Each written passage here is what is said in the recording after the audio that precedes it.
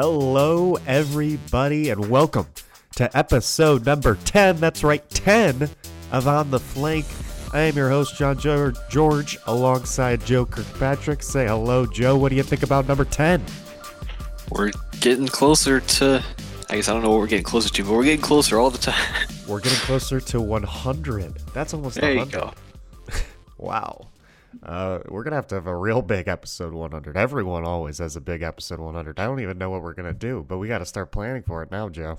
It's only almost 2 years away. Yeah, it is. It is almost 2 years away, but it's going to be a big one. We're going to be live on the Overwatch League Season 3 Championship stage doing it. There you go. Yeah, today, Joe, I'm excited for this podcast because we finally got some colors, some logos, some team nicknames to discuss.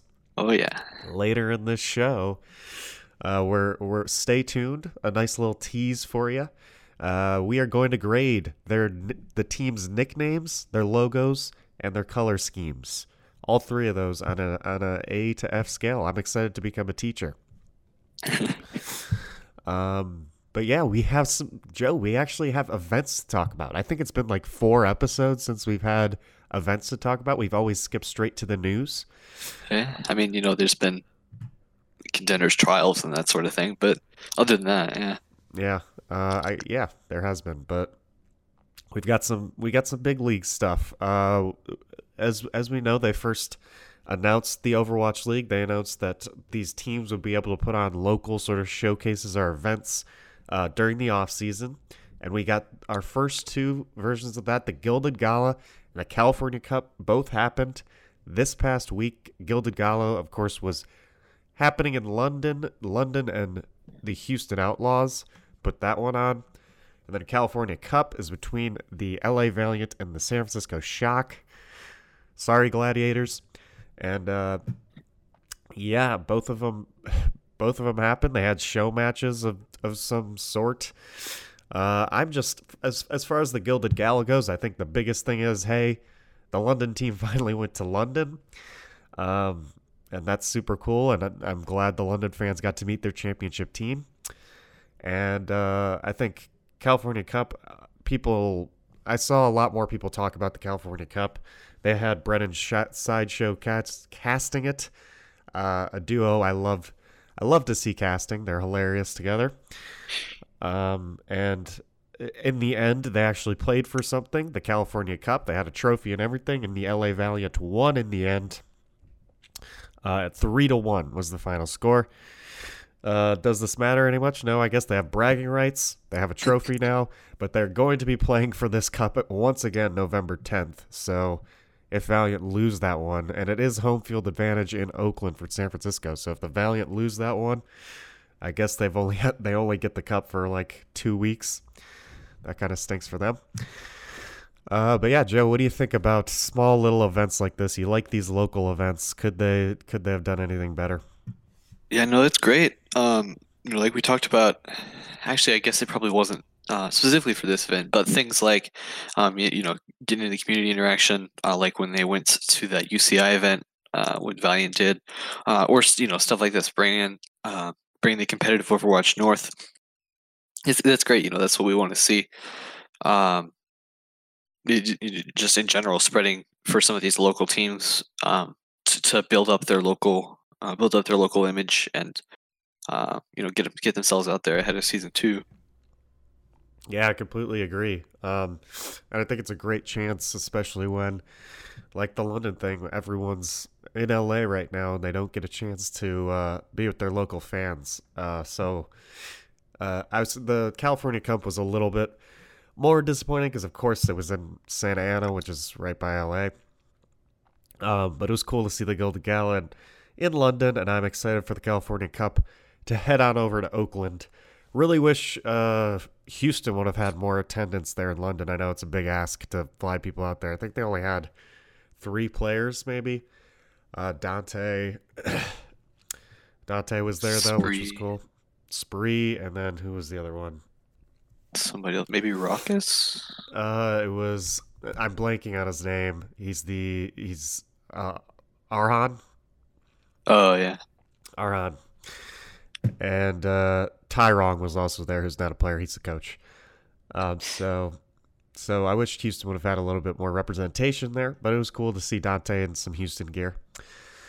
Uh, all right, that's it for those two. Let's move on. We got a nice little article about the World Cup top eight preview, which spilled some deets about times for the Overwatch World Cup. We will predict and preview these teams next week, and in a nice little special BlizzCon preview episode on next week's On the Flank. But we'll just talk about what they talked about in this article, where we got some times when this is starting. Of course, it starts Friday, November 2nd. After BlizzCon usually kicks off with like an hour to hour and a half long sort of reveal thing for Blizzard, where they reveal new content for all of their games. If you don't watch that, I highly recommend you do. They put on a great show every year. I think 2 years ago they revealed Sombra, and it was super dope. That was one of my favorite BlizzCon reveals ever. So they should be revealing new Overwatch heroes. No map this year. We'll talk more about that later, but it should be exciting. I always enjoy it if you like Blizzard games. And after that is when the Overwatch World Cup starts, which should be around 12:15 Pacific, 3:15 Eastern Time. Quarterfinals is on day one, all 4 quarterfinal matches, and then day 2 you get 2 semifinals, a bronze medal match, and then the gold medal match. And the gold medal match is best of 7 once again. I love those best of 7s. This will also be on Disney XD. I expected maybe we would get ESPN for that final, but no. Alas, it's going to be Disney XD the entire time, and ESPN3, which ESPN3 is exclusively just an internet platform. So if you're going to watch it on the internet, I'd suggest just watching it on Twitch. Anyways, biggest news, Joe is very excited about this, is they're playing on live. And Busan is in the rotation. We might get to see some professional Busan. Joe, want to go through this stat? Joe was curious as to when the last time they had been playing on the live patch in Tier 1 Overwatch. Joe, you wanna tell them? Yeah, so because all the way through Overwatch League Season 1, we had these discussions about, what patch should they play in the stage on, and why isn't it the live patch? And it's such a shame because it's a different game, and why do we care about the way the professionals play a 6-month-old game, whatever. But because they are playing live now, they're playing on 1.29. So assuming the PTR patch doesn't go live in the next week, which it probably won't, that will actually be the live patch, which is super cool. Like you said, Busan, we will see some of that, especially because they're keeping the match format that they did from the group stage, which means that every match will start with a preset control map. So presumably about a sixth of the 8 games, 1 or 2 games, will start on Busan. So that's cool. But yeah, so like John said, I was curious because that seemed super rare to me to actually have professional, Overwatch League, Overwatch World Cup played on a live patch. So I went back to the last year of like we said, this Tier 1 Overwatch League, Overwatch World Cup, all the way back to the ALP preseason in December of 2017. And long story short, there were 109 days in the last year that had either an OWL or an Overwatch World Cup match on them on those days, and only 13 of those days were played on a patch that was currently live. Most recently, that was Overwatch League Finals. 6 of the 8 days that finals happened were they were all played on 1.25, which was live for 6 of the 8 days of finals. Before that, it was all the way back to Overwatch League preseason, which is weird to think about. Yeah. But since, of course, Overwatch League Stage 3 didn't include Brigitte, so it doesn't really count, even though the number of the patch was the same. But yeah, just to see that's about 12% of the last year has actually been on the live patch. So recently, actually, as recently as the South Korea group stage, or sorry, the U.S. group stage of the Overwatch World Cup was played on 1.27, which was live for that particular weekend. Um, but yeah, it's not so spread out, but it is fairly rare just numerically to have that. So it's kind of cool to think about. Obviously, we want as much of that as we can, or at least I certainly do. Um, it'll be interesting to see here in the next year or so how patch changes might be respaced out or rethought by Blizzard in order to perhaps make some of their esports more relevant. I know, obviously, we've talked this to death in the Yeah. last in several shows here now, but I just thought that was interesting. Yeah, only about 12% in the last year of Tier 1 Overwatch has actually been on the live patch. Yeah, I think this is mainly because of it's because Blizzard, yeah, Blizzard just patches almost like every month. So it's going to be hard to stay. I mean, some of these have just like they've been on the live patch for like their first weekend or whatever, and then Blizzard has sent a patch out. So it's just I know a bunch of people want Blizzard to patch based off the esports, especially people like Monte Cristo. They've always been very they've really wanted Blizzard to not only patch time have their dates according to esports and the stage dates in Overwatch League, but to only be patching buffing and nerfing based off competitive play rather than lower on the ladder. So yeah, I don't know what they'll do. Joe, I highly recommend checking out Joe's post on the competitive Overwatch subreddit. It's a nice write up. Good write up, Joe. I liked it. Thanks. Yeah, but besides that, I'm excited. I'm excited to hopefully see Busan, and I mean, I believe South Korea. I think they're hyped about Busan. Speaking of South Korea, they changed their roster, which you're allowed to do. I've found out.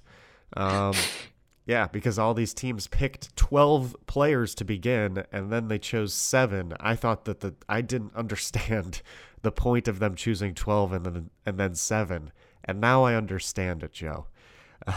They were allowed to pick any players from this 12 for the group stage, and then take those 12 and once again choose it for this stage. And South Korea, I believe, is the only team to make changes. That sounds right. Yeah. To their roster. The changes were Animo is in New York Excelsior. New York Excelsior, man. They put Fleta in for Sabiel B, which I think everyone really likes. Sabiel B is not the best. Is a great tracer. Tracer's not in the meta too much right now, so I think everyone agrees it's better to have Fleta. And then Fury. Everyone is super excited about Fury coming in. Who most people believe to be the best off tank in the world right now, just coming off a London Spitfire championship, and now he's going to be representing London or South Korea in the World Cup. So a lot less NYXL. What do you think about these roster changes, Joe? It's good. It's gonna be great. To see that kind of exposure, I think primarily, we saw in the South Korea group stage some of this earlier roster. So to change it up is good. We know the talent is there, really across that whole depth of the roster. So yeah, so to be able to see more and different combinations, of these players that otherwise we wouldn't be able to see. It's gonna be refreshing. As compared to the South Korea group stage, but also just cool going into season 2 also.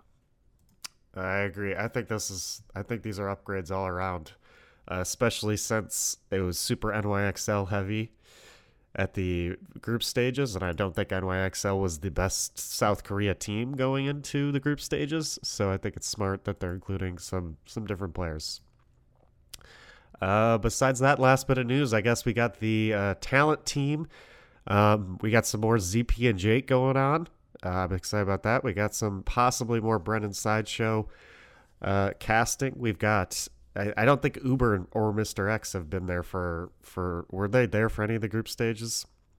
They might, I think they did US, yeah. Yeah, possibly the US one, but we got them back. We got Zoe back. We got Puckett back. Mika Burton, all these people we've known and loved from the Overwatch World Cup, and some Overwatch League talent reinforced now that he's out as a player. He's back to being on the desk, I'm guessing. Which probably means we're getting a desk. We haven't gotten a desk yet here in the Overwatch World Cup. Yeah, I forget who it was, but I did see somebody tweeting to the effect that they will be on the desk for World Cup, which would be cool. Yeah, so the desk brings the show together, in my opinion. I missed it a lot during the qualifiers over there. So yeah, that's all we got for events. We've got lots of news. So let's dive in. The first one is one that's close to Joe's heart. Hotba, Philadelphia Fusion man, traded to the new Guangzhou franchise. Since it's a Philadelphia Fusion player, I always immediately give it to Joe on his thoughts.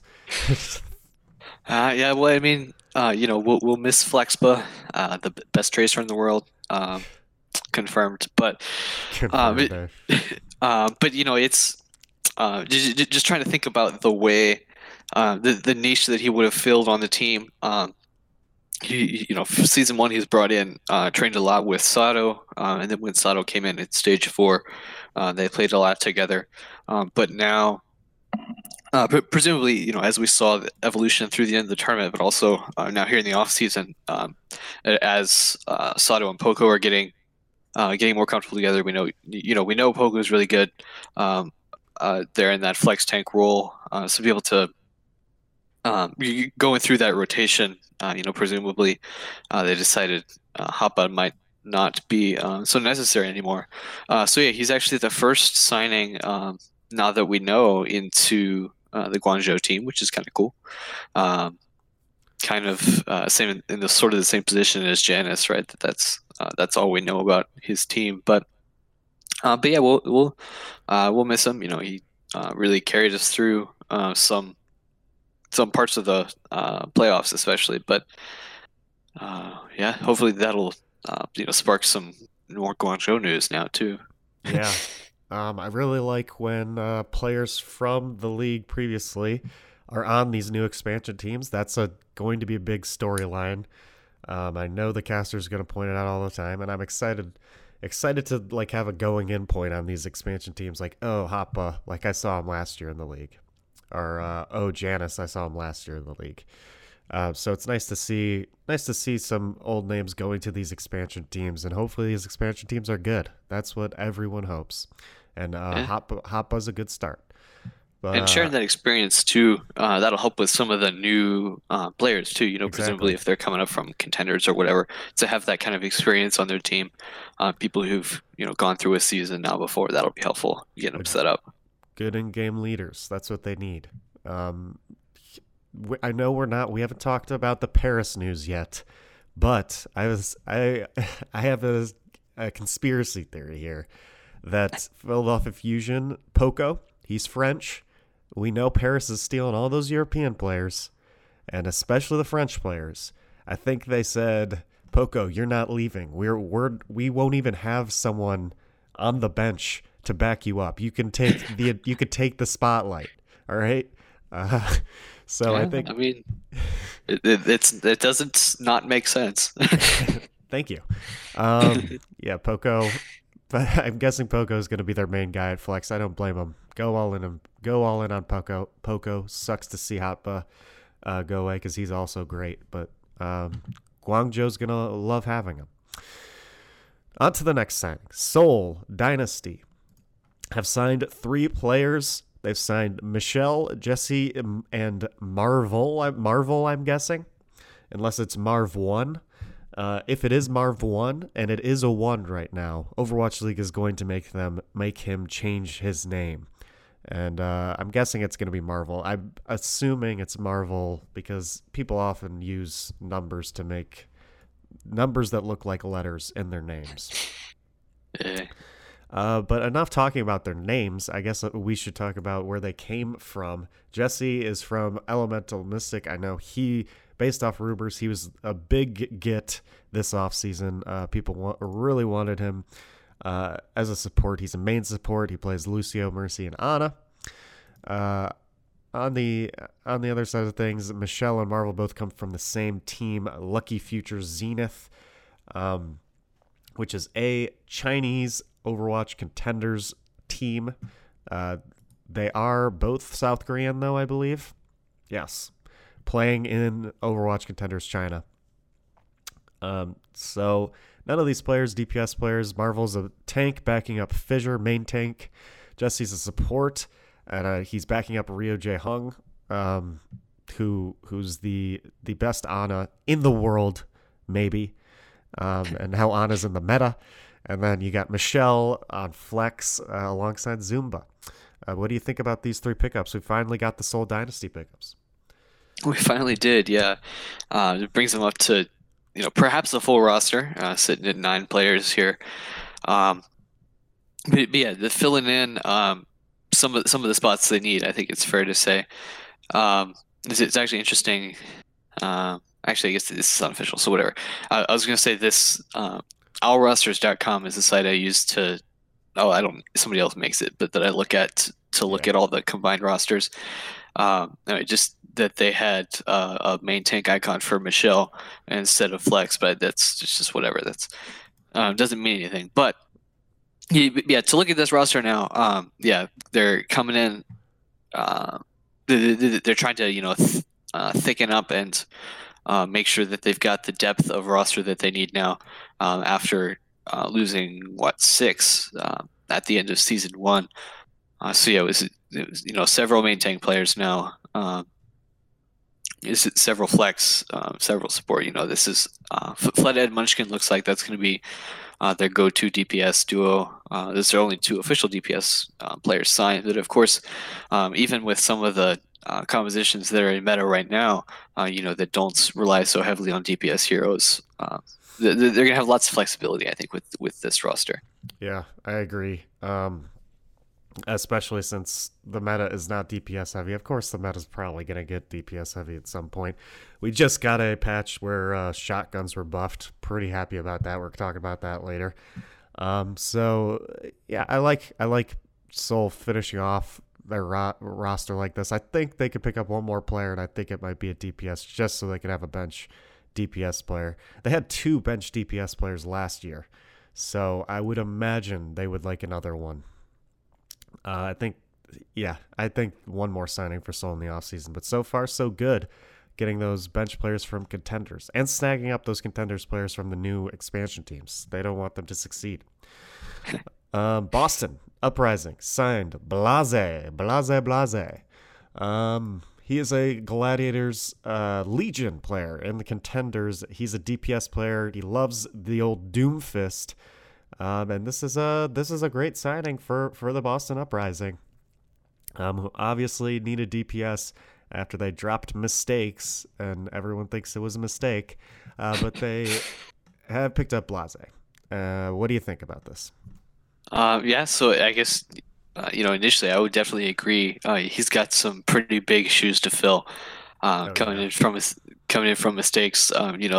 Just a really clutch player in season 1. So I don't know much about him personally, but clearly Boston management has lots of faith in him. Hopefully he's going to be able to work well with Striker, and really maintain this team. It's a pretty small team actually currently right now. Only 7 players after they cut 4, but yeah, it's like I said, clearly they're pretty confident in him, going to be able to find a place in this new roster. So excited to see how that works. Yeah, I am too. I'm excited to see. Boston's definitely going to have more pickups here. And Boston, I mean, they intrigued us last year with their roster announcement. A bunch of players, we had no clue who they were, and they turned out to do super well. So I expect Huck to do the same exact thing this offseason. But everyone knows who. I think everyone who watches NA Contenders knows Blase's some Overwatch League talent. He's good.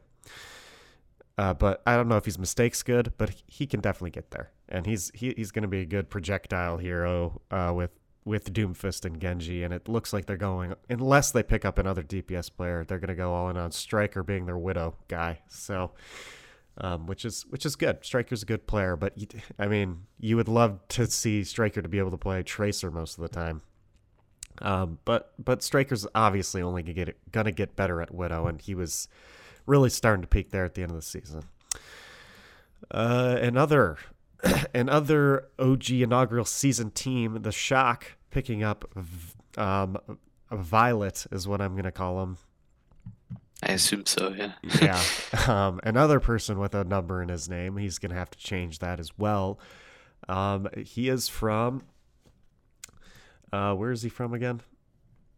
O2 Ardiant. O2. He is from O2. That is a big contenders team name coming out of these rumors. O2 is one of the teams that everyone wants to pick up from. They didn't do as well in Contender Season 2, but they're a lot like X6 Gaming in that they made the championship in Contender Season 1, and people still love to look at their talent because of that. And O2 is a support player for them, mainly Zenyatta and Ana, but he does flex onto Genji a little bit. San Francisco Shock's roster getting pretty big here. What are they at? Is that 13? It's 11. Okay. But yeah, it's still a lot. They have to be done pretty soon, you would think. Yeah, I would agree. At this point, they're just picking. I mean, they got Sleeping Moth on over at support. I don't. We know Moth is great. Mercy, and I don't know how he is at Ana, but if he's not that good, they got Violet now, so they've got a full squad here over at San Francisco Shock. Lots of depth now after they picked up both Rascal and they got Smurf in that trade, which was well needed because they had way too many DPS players. Yeah, what do you think about this Violet pickup? Yeah, so I guess my one concern for Shock would be what I hope doesn't happen, like Season 1, was when they have this really large depth of roster and then aren't able to, for whatever reason, aren't able to use it to the extent that they can. Like we had players, like, for example, IDDQD, who played like one map all season, or I don't even know, like when they, and I imagine a good part of this is meta changes too, but starting out, beginning of Season 1, playing lots of Baby Bay, playing lots of Nomi, and then almost none by the end of the season. It's having the large roster is good for lots of different situations, but obviously the viewers want to see those players played. So hopefully that'll be a little bit more manageable this season. Yeah. We're still waiting for a team to be able to handle a big roster and do well at it. We had teams like London Spitfire had a combined roster of 2 at the beginning of the season, and they ended up with like 8 or 9 players by the end of it. Just dropping people like flies. And it's just hard to manage that many people, and we haven't seen people in the league use their bench to great ability. They've been able to sub 1 or 2 players at most at a time into these games successfully while keeping team synergy up, and it just seems like Overwatch League teams have yet to figure out what the best use of the bench is if they want to use a majority of their bench, which could be a big problem going forward as far as rest goes and burnout goes. I think one of the biggest reason basketball players, professional sport players, don't get burnt out is they get to sit the bench most of the game, and they don't have to play the entire game. But that has not been a thing with Overwatch League players. So overall, we'll see how San Francisco Shock can handle this big of a roster. But they've got lots of weapons on that bench, and I think if they got Krusty in there now, who was a fantastic coach for Boston Uprising, so I think he can he can handle these players pretty well. And I like the Shock. I liked the Shock's roster last year. They're a young team. They're only going to get better as time goes on.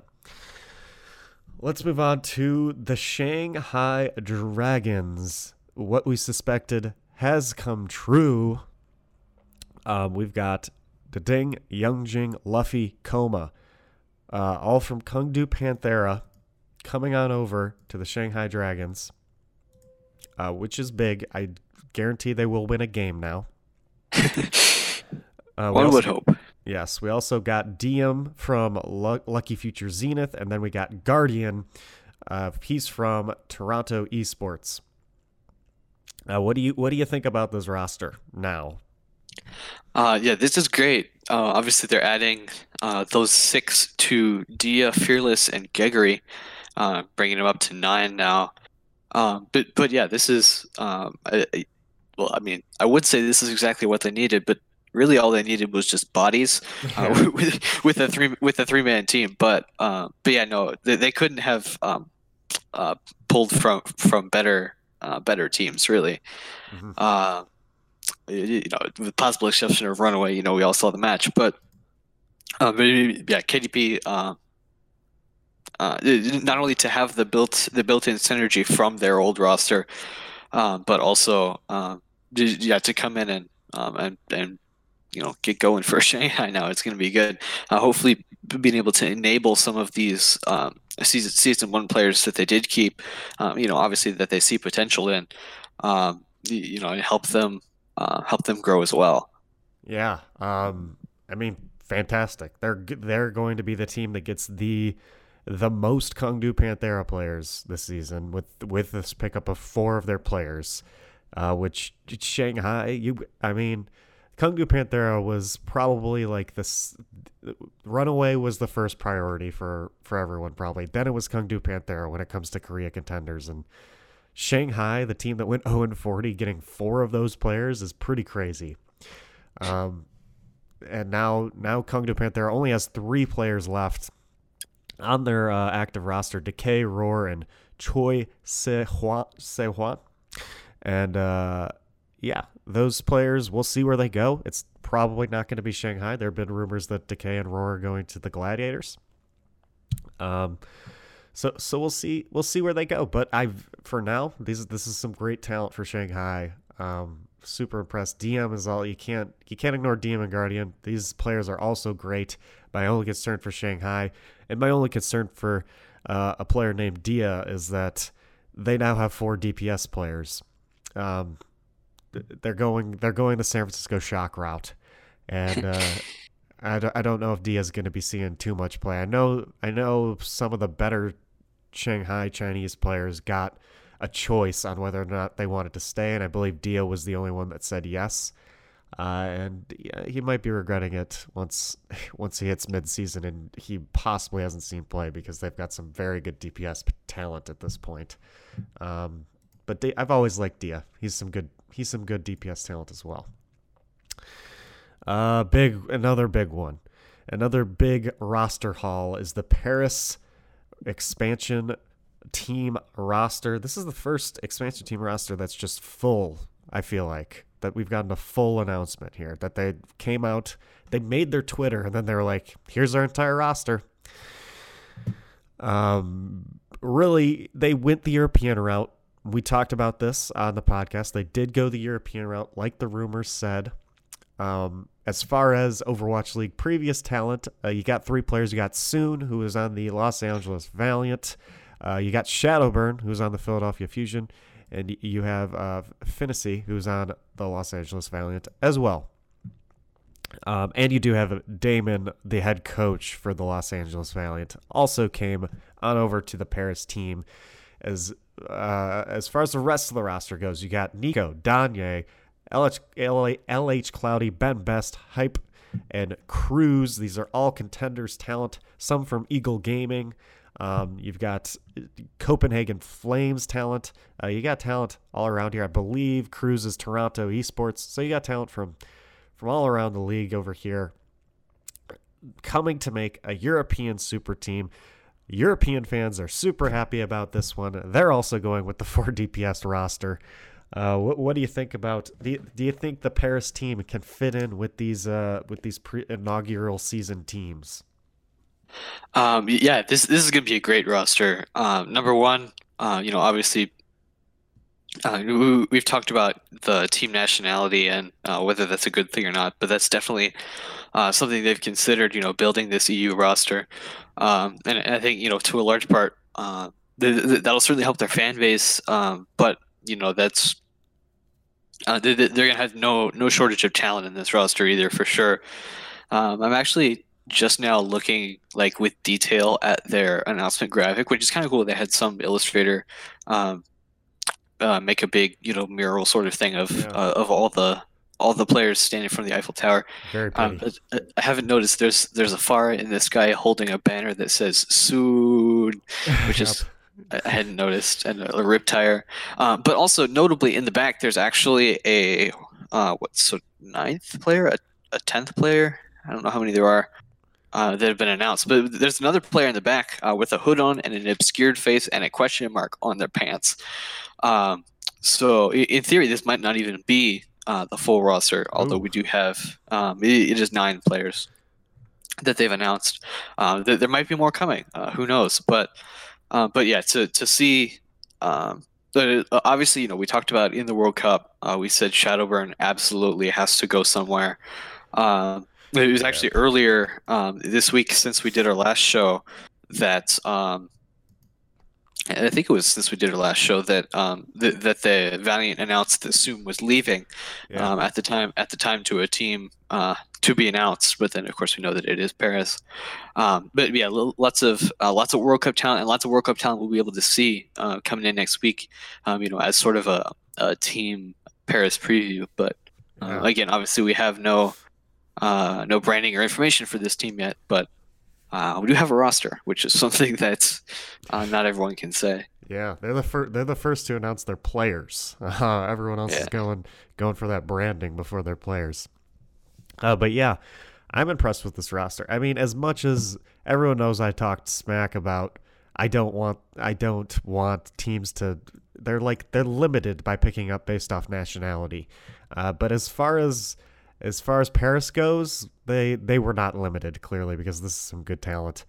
Um, and they were lucky enough that nobody last year paid attention to EU, and nobody in the off season's paying attention to EU or NA, honestly. So they could pick up the best talent in the EU. It didn't matter, and I'm grabbing Shadowburn, who was unfortunately dropped by the Fusion, and Fincy and Soon were both players that, I mean, obviously Valiant doesn't want to miss out on Soon, but if Soon really wants to go to Paris, which clearly he does, they're going to have to trade him for, I'm guessing they got money. So Soon and Fincy leaving their teams for this, it makes complete sense to me when you want to make a European super team.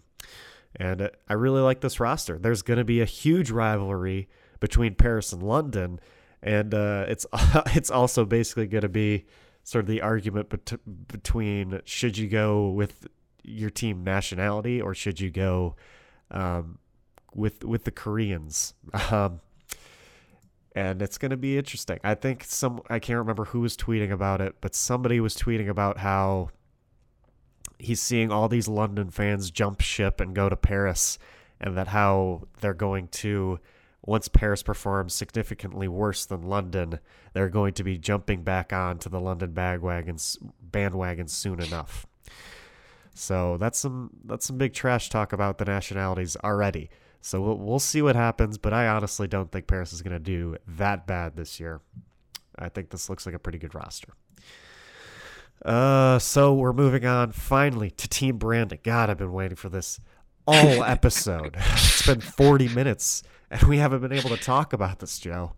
It's So true. me It's and true. Joe, we're gonna go through. We're gonna grade in order. We'll go one by one, back and forth on these. We're gonna grade their nickname first, then their logo, and then their color scheme on an A to F scale, like we're college professors. And let's start with. I mean, let's do both at the same time. How's that sound? Let's do both. Okay. Atlanta Reign were revealed first on Tuesday, and then the Toronto Defiant yesterday, Wednesday, were revealed. We got some similar color schemes going, but let's start with the nickname. Atlanta Reign. What do you think about this nickname, Joe? Um, yeah, so Atlanta, I think this is probably the one that I like better of the two, for sure. Yeah. I wish, but obviously people were speculating once they knew that this Atlanta roster and all the other rosters that were announced, they're saying, oh, they should, um, like coming up with ideas. People were trying to come up with like regional themed names, and that's obviously not really what they went for. But yeah, it's cool. It's a very Overwatch League name. Teams like LA Valiant and New York Excelsior and stuff. Um, but yeah, it's cool. It's definitely it's definitely thematic. They've got something to work with, especially with the rest of their logo and their branding too. So um, yeah, so A through F. I don't know. Maybe give it Atlanta Reign as a name. Somewhere in the B plus range, perhaps. Okay, B plus. Okay. Um, I'm gonna go a little less than you. I'm gonna go like C plus. I'm Atlanta Reign. My only issue with it is it's saying it. I guess I like the idea of it. I like the concept of it. Atlanta Reign is just feels weird out of the mouth. It almost makes me feel like I'm talking about the weather. Um, so that's my. It's a. I've got nothing else to complain about besides saying it is weird, but I think the idea of it is really cool. Um, yeah, we can move on to the Toronto Defiant. I guess I'll lead off with my grade for the Toronto Defiant, and then we can go back. I'm very opinionated on their nickname. I'm immediately going to come out and say this is an F from me. Their nickname. I hate these adjective nicknames. Defiant, Valiant. I don't like that. Your nickname, your mascot shouldn't be an adjective. Just make it like a noun. Just give it a noun. Um, I like the Valiant's branding a lot better, even though they have an adjective nickname, because they represented it in some sort of way. They like it gave us like, oh, we're the Valiant, but our mascot is kind of like Mercy because of her helmet is like, yeah, and all this stuff. They gave a little branding explanation, but Defiant have come out and they've given no representation of what Defiant means at all. So it's Defiant is an F from me. I'm sick of these adjective or like obscure nicknames like Uprising and Valiant and all these like things that they're gonna have a hard time representing in the physical form. It's just like annoying to give me some weird, obscure, edgy nickname that's like just go simple, go with something simple like Shanghai Dragons or Dallas Fuel or Houston Outlaws. I like those a lot better. What do you think? Yeah, I tend to agree. But I think the Toronto Venom would have been much much Oh cooler. yeah. If you saw that they had, it makes me wonder where they got it from. But yeah, they had somebody on Reddit leak just a black and white Toronto Venom team, which would have been cool. Yeah. But I think the logo is much cooler than the name. Yeah, Toronto Defiant, and it's actually if you look at their branding too, like their hashtag is very similar to Boston Uprising too. Rise I forget, together. it's like Rise Together, yeah. Yeah, I don't know. It's I'm not so much of a fan of this one either. I don't know if I give it an F, but it's definitely below sea level. Yeah. I'm very opinionated. I think a lot of these teams were trying to be like real out there, edgy, like obscure with their names, like, and they thought it would be cool. And honestly, I just enjoy like a nice little mascot, like a nice Shanghai Dragons or anything like that. Just give me a nice physical representation of your team. I enjoy that a lot better than you trying to be like edgy or cool and be like rise together. We're the Defiant. Like, okay, like that's fine. But yeah, as far as logos go, I guess we can start since you already talked about the Defiance logo a little bit. Let's start with the Defiance logo. This has grown on me significantly. When this first came out, I thought it was fine. But as time has gone on, and I've seen some merch, and I saw it on a hat, seeing it on a hat, I would give this one. Let's see. I would give it a B plus. I like this logo a lot. It reminds me of like it's just simple. It reminds me of like a Boston Red Sox, New York Yankees, like what you would see on just like a baseball team cap. It's like just a simple letter logo, and I like simple letter logos, and it's cool. It's TD. I like the letters. But yeah, I think it's nice, simple. It's very different from the Atlanta Rain logo, which I guess we'll get into. They're pretty much the opposite as far as simplicity goes. What do you think about this one, Joe? Yes, like you said, I also like the logo better than I like the name. It's actually, I was looking over because yeah, it's one of those logos that like it looks like just a picture, but then like you can find the letters in it. And so I was actually thinking about the other Overwatch League teams, and actually the other logo that does that is Boston Uprising Yeah, because it you is. got the B in the middle and the U coming around. But yeah, it's you know, whether it's a snake or whether it's just a little angular line, uh, yeah, it's sort of makes up for it a little bit. I'll give them that at least. Yeah. I mean, there needs to be more just classic lettering logos like this. I think that's what the MLB is the most famous for, is just having those like cool letter designs like the Yankees and Red Sox just on their hats.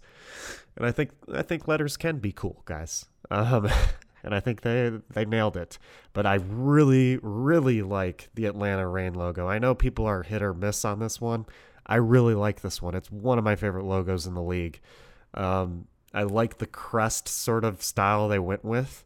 Um, it's very similar to like the player like in game in Overwatch. That little border around your character in the Yeah. in the The, player select screen. profile border or something. Yes, exactly. So I think that they went with that thematically, I'm guessing. And then you've got a bird. I love birds. A beautiful phoenix rising from the ashes. And I think it's very well designed. It's not too, the phoenix isn't too complicated. It's nice and simple. And then you've got a crown right above his head that he is rising towards. I really like this logo. I think it's beautiful. Yeah, this is great. You know, we've talked about a little, um, but I mentioned, you know, that they were potentially going on like some regional thing, and so one of the suggestions I saw just from the general public was, you know, something to go along with like Sherman from the American Civil War, which is sort of odd if you think about it. You know, famous for like destruction of the southern countryside in like a big giant swath, whatever. Yeah. But you know, so the this Reddit commenter was like, "Oh, fire! See, it's like Sherman." So, whatever. But it is a cool logo. Yeah, I think again it fits in well with the rest of the teams. You know, hopefully, obviously, we'll be seeing more in the future. But you know, recognizable, distinct, and yeah, well designed. Yeah. I didn't give it a grade. I'm giving it an A. What are you giving it? Yeah, I think they could have done much better. Yeah, it's yeah, I'll take an A. All right, A Atlanta. A for Atlanta. Um, yeah, honestly, and it's just I don't know. Like I was saying, they have Atlanta Rain is kind of also an obscure reference, but they gave it a representation with this beautiful bird. So something that Toronto failed to do with Defiant. Color scheme. They have a very similar color scheme, but I'm going to the press releases to give us both an official look at what colors they are going to be using. Atlanta went a little bit more in depth with what kind of colors they're using, but Toronto just did a powerful combination of red, black, white, and gray. While Atlanta, I mean, let me find exactly where they said this. Uh, It's like red, charcoal gray, and dark gray or something. yeah, something similar to that. No black. No black in there is I think the biggest thing to point out. Why can I not find this? Where is this in the press release? I saw it yesterday. What is this? Official colors are light gray, red, and charcoal gray. There we go. Okay. Let's start. So very similar schemes. Toronto gets the black. Atlanta doesn't get black. I guess we're gonna grade it based off of not only what colors they chose, but how their skins look on these characters, because we also got the skins. Let's start off with the Atlanta Reign. You can go ahead and start. Yeah, so Atlanta Rain, obviously this was the one we saw first, but I think in general this is also the one I like just a little bit better. Um, they have a Lucio here and a Zarya on their uh, announcements page thing. But yeah, I like the red and gray is unique. That distinguishes them from like Shanghai with the red and black, or the red and yellow of the Florida Mayhem. Um, yeah, it has this sort of especially with lots of the silver accents, makes the armor actually look like armor and all that, which is helpful. Yeah. Um, but yeah, I think this is the one I like better of the two for sure. Okay. Yeah. A lot of people like Toronto Defiance better. I don't know. It's super close between the two, but I think they both. Honestly, if I had to grade them both at once, I'd both give them an A. I mean, this is what the league needed. They needed red, and they needed red and black. They needed red without yellow involved, and they both have complied to that. Atlanta, I like how they didn't. I don't know. I like how one team does have black and the other doesn't. I like Atlanta, how they're red and silver. I really like the light silver on these for Atlanta. And then I really like. I'm confused as to why neither of these skins. I mean, Atlanta doesn't have black as a color, so there is no black. But Toronto is not using black in these skins at all. They're using their dark gray, um, which is interesting. Because I think black. Everyone wanted to see red and black, but despite them not using black, I think I like Toronto's skins better personally. I think they're cool, but in the end, they would both get A's. They both have the color scheme is more context heavy for sure, and the context is that Overwatch League needs more red and black teams without yellow involved. So please, thank you for complying. No more yellow teams. Please, no yellow teams. No yellow anywhere. Maybe blue and yellow. Maybe a little like, ooh, I could use some like powder blue and yellow. Ooh, that'd be nice. But no more yellow, if anything. Did you grade the color schemes?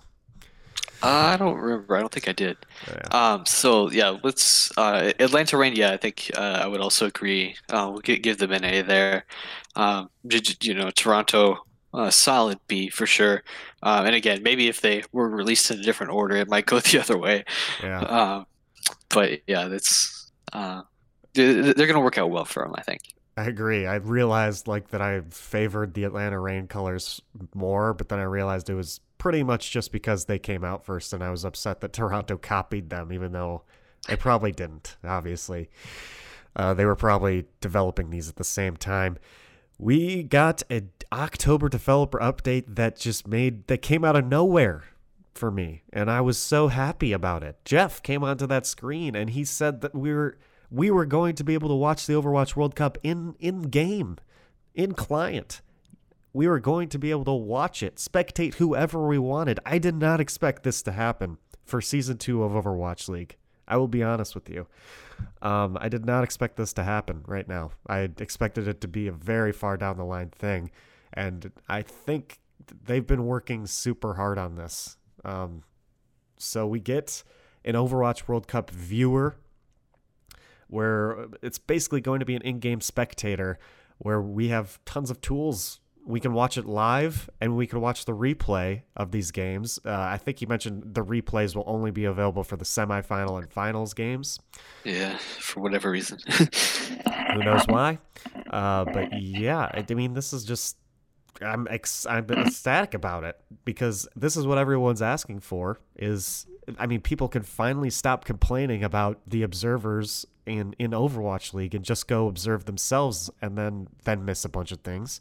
I think everyone's going to find out how hard it is to actually observe Overwatch. But if you want to watch any player on the team you want to watch, you can go in client now and watch them the entire time. Yeah. For this particular one, they said obviously it's just a PC thing because they're testing it, beta. Yeah, I but got the impression too that it would be like a separate download, like the PTR is, that it would be a different client that you'd have to install, and that it wouldn't be like in the actual live game proper. yeah. But I think that's their goal in the future, definitely. Oh yeah, it's definitely going to be a separate PTR build of Overwatch. But the fact that they're going to eventually port this to PlayStation and Xbox too is crazy. Didn't expect that to be a thing. I thought if it happened, it would be very PC exclusive because that'd be a crazy thing to put in a console game as well. That's got to be a lot of data to stuff in there. Um, and what was I about to say? Oh yeah, I definitely expect it to eventually be merged into the live game, but for now it is a separate thing on the kind of like the PTR. I don't know if it will be on the PTR or if it's going to be a separate sort of download. But yeah, I don't. There hasn't been specifics confirmed about this whatsoever. Um, we know that the observers in Overwatch League get like full stats. We know that we're going to get the mini map, which is fantastic. Everyone wants the mini map. There's no information on whether or not we'll get like the audio from the cast put in there. That's something I would really enjoy is if I didn't have to open up like a Twitch tab or something like that to get the casters because I doubt that's going to be in sync. Yeah. If they just had like the audio from the cast built in there somehow, that'd be fantastic because I still want to be able to hear the casters. I love the casters, and I personally would love to be a caster one day. So I definitely want to hear those. I love this. If we get stats, if we get all these things that the observers in Overwatch League get, this is going to be fantastic. You gonna use this for the World Cup, Joe? Oh yeah, definitely. Next weekend it'll be a busy weekend for sure. Yeah. I'm unfortunately going to be in Pittsburgh on Friday, so I can't use it on Friday, but I will be using it on Saturday. Um,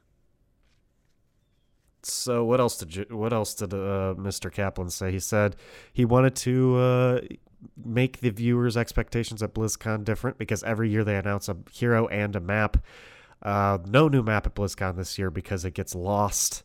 It gets lost apparently in all the buzz that's happening, which makes sense because it usually takes like 2 months after BlizzCon to release the map, and it only takes like about a month for the hero to come out. And presumably because they've been working on all these other things too. Exactly. But I mean, they have a set schedule for when maps come out, and it feels like they decide to announce the map at BlizzCon when they don't really have to because it's coming down the road usually. A new PTR patch has come out. Joe, you're a PTR patch man. Do you want to talk about what you want to talk about? Sure. Yeah. So this is 1.30. Obviously, like we said, they're playing on 1.29 at BlizzCon. But yeah, so just like Jeff mentioned in the October developer update, we've got some buffs coming through. Buff for Mercy, specifically for Valkyrie. Actually, I had the patch notes pulled up here. The ultimate cost of Valkyrie is actually reduced by 15%. And while in Valkyrie, the healing per second goes back up to 60 instead of 50. So it's a little bit stronger ultimate, and it'll come up a little bit faster. Although with the recent nerf to her HPS, while she's not using her ult, that'll essentially just, at least by their estimation, just restore it to the rate that she got it before that nerf, which makes sense. It'll make her a little bit more useful and keep her in line sort of with the rest of the supports in that a lot of them are chosen specifically for their ultimate, right? You pick Zen specifically for trance, and you pick Ana in general. Ana not so much, but you pick Zen for trance for sure, and things like that. So to have Valkyrie a bigger part of Mercy's kit is important. Reaper, the spread randomization on his shotguns has been reduced by 50%, and his lifesteal has actually been increased from 20 to 30%. make him a little bit more survivable, make him a little bit more consistent with his shotguns. There's actually already been a Reddit post in the last like day or so complaining that this spread change actually reduces his DPS a little bit because it essentially reduces the rate at which random crits happen. Oh, Um, so I guess you might have to be more precise with your left clicks now in order to get the same types of headshots. I don't know. I haven't looked into that too much, but huh. it's at least a change to Reaper's spread, in addition to a buff to his lifesteal. Um, Roadhog change. I'll just read this because there's a lot of things. The chain hook decreased the delay before pulling a hook target from 1/2 of a second to 0.3 seconds. Now greatly reduces the target's momentum upon being hooked, and the cooldown now begins immediately instead of after the target has been pulled. Hopefully, what that last part doesn't mean is that if your hook breaks because of some stupid geometry thing, that your hook will go on cooldown, which I guess it kind of does already. But hopefully that doesn't become a bigger problem. Hopefully they've done some tuning on the hook because it's esports ready. Yeah. But yeah, so some hook changes. It'll be quicker pulled to you. So that's cool. Scrap gun spread pattern adjusted for both primary and secondary fire. Presumably, oh, here we go. Yeah, it says we move some of the projectiles closer to the center of the spread pattern, giving more consistent damage output. So that's the thing.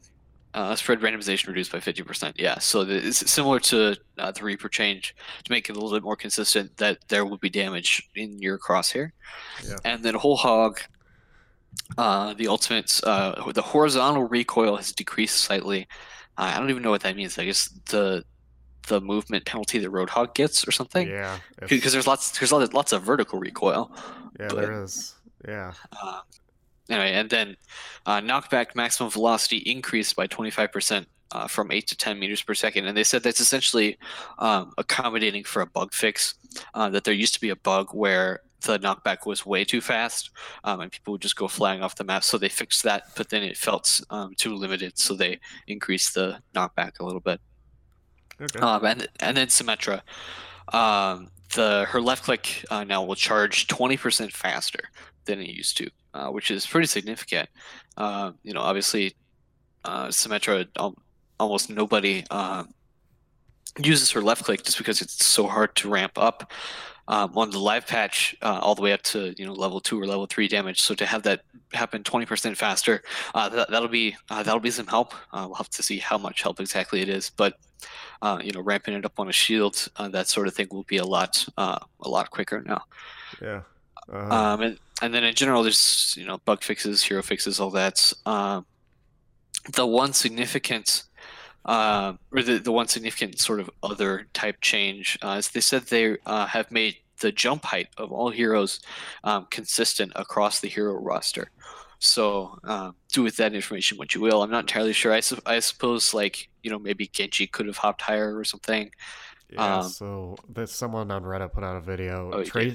Tracer was jumping higher than a lot of heroes.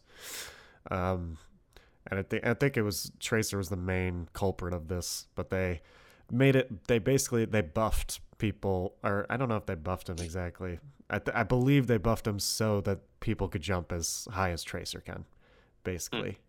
Probably some other characters had the same thing going on as Tracer, but yeah, I think the example they were using was Roadhog versus Tracer, and both of them had the same jump height in the PTR patch, but in the live patch, Tracer was able to get to certain places Roadhog was not. So this is a nice little quality of life change. But yeah, besides, I guess I'll talk about my opinions on these hero buffs. I like them all. I always like getting rid of randomization things in games because it makes it require more skill. So Reaper's DPS might be off for some gold players, but I'm sure Grandmaster players who have better aim are going to be able to utilize this Reaper a lot better. Same with Roadhog and his randomization spread going away. As a Roadhog player, I'm super happy about his buffs. I watched Hard Blue play the PTR And that hook pulls in super fast, and I like that. I really like how fast that hook pulls in. As far as like horizontal recoil goes, I'm guessing that's him possibly moving backwards. I'm not sure, honestly, because it is vertical, isn't it? It is like kind of vertical recoil. Yeah, yeah. So I don't know what that means exactly. But yeah, Symmetra buffs. This is the second time they've buffed her left click, and they're needed both times because yeah, her left click is not that good. I guess the Mercy buffs. I mean, everyone does not like it when Mercy gets buffed, but I think these ones are fine. I don't think this is going to make her OP. So overall, a good PTR patch. I like it. I Yeah. think I think the most overpowered thing here is Reaper's lifesteal going up, and I think people are going to be upset about that, especially during his ult. He might be unkillable, which is kind of It's annoying. true. Yeah, we'll have to see what happens with that. There were a couple other small changes that did make the patch notes. For example, Blizzard World, now in the second point, there's like that StarCraft building. Um, the back in the back now, there's sort of a little tribute to Mike Morhaime, one of the founders of Blizzard, who I guess retired recently. Yep.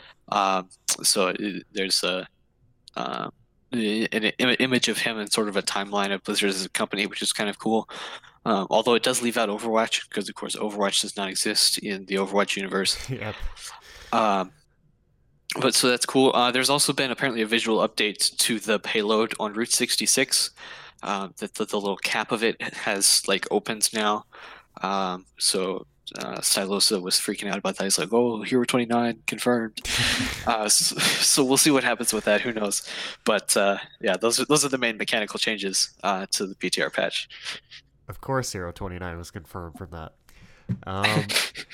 Yeah, that go check out that Blizzard World update. It's really cool. If you're a Blizzard fan whatsoever, it's a nice little thing for Mike, who unfortunately has to retire because he's a great guy. But yeah, I'm glad they put that in the game. It's a nice little area in Blizzard World. But yeah, that's all we got for this week. We got no topics this week because we finally got tons of news.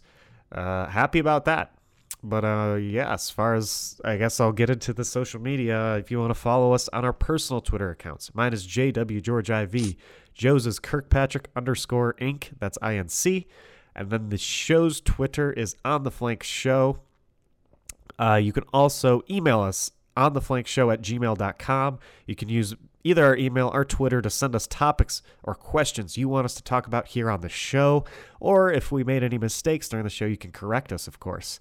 Of course, you are listening to this in some way. If you want to listen to it in a different way, you can find us on ontheflank.podbean.com.